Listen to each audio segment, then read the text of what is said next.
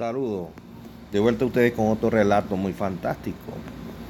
Nos centramos en Latinoamérica, donde nos llevamos hacia un ganadero, el cual se llamaba Aljimiro. Aljimiro era un padre de familia, tenía 2 hijos, su esposa y más de 10.000 cabezas de ganado. Era famoso por ser productor de ganado de engorde, de buena calidad. Tenía Brahma, Holten, búfala.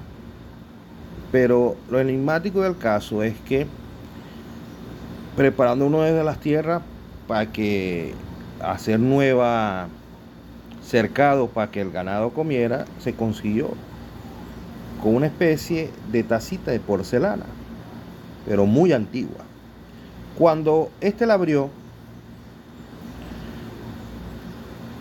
salió una especie, no de fantasma, pero así algo espectral, con forma humana, y a su vez no tenía piernas, pero sí de la parte de arriba. Y resulta ser que era un ser, no sabemos si demonio, cualquier cosa, que le daba unos deseos por haberlo liberado. Le dice que le iba a pensar. El espectro, la cosa, le dice que el tiempo pasa tanto como él respira. Al otro día, él le dice que solamente le iba a pedir un deseo.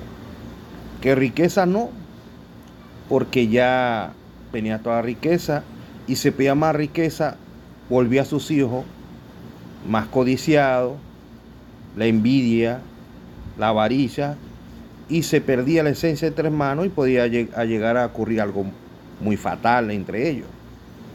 Y destrozaría a su esposa y perdería todo lo que ha cosechado todo el tiempo. Solamente pidió algo. No pidió más años, simplemente que le curara algo de salud que tenía, algo de próstata, y que lo curara, pero que lo dejara morir naturalmente como cualquier persona, ya que él tenía 70 años. El espectro acepta el trato, pero decía un deseo por alma. Él dice, toma la mía, porque en cualquier momento, que como ya voy a estar sano de la próstata, pero en 20 años mi cuerpo ya tendrá 90 y ya tendré que envejecer naturalmente. Y así fue. La vida continuó.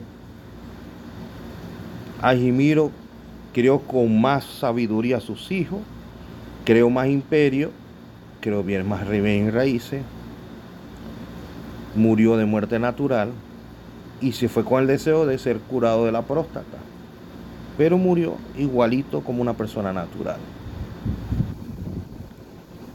¿Qué pedirías tú a este ser? ¿Igual que este personaje o pedirías otras cosas a cambio?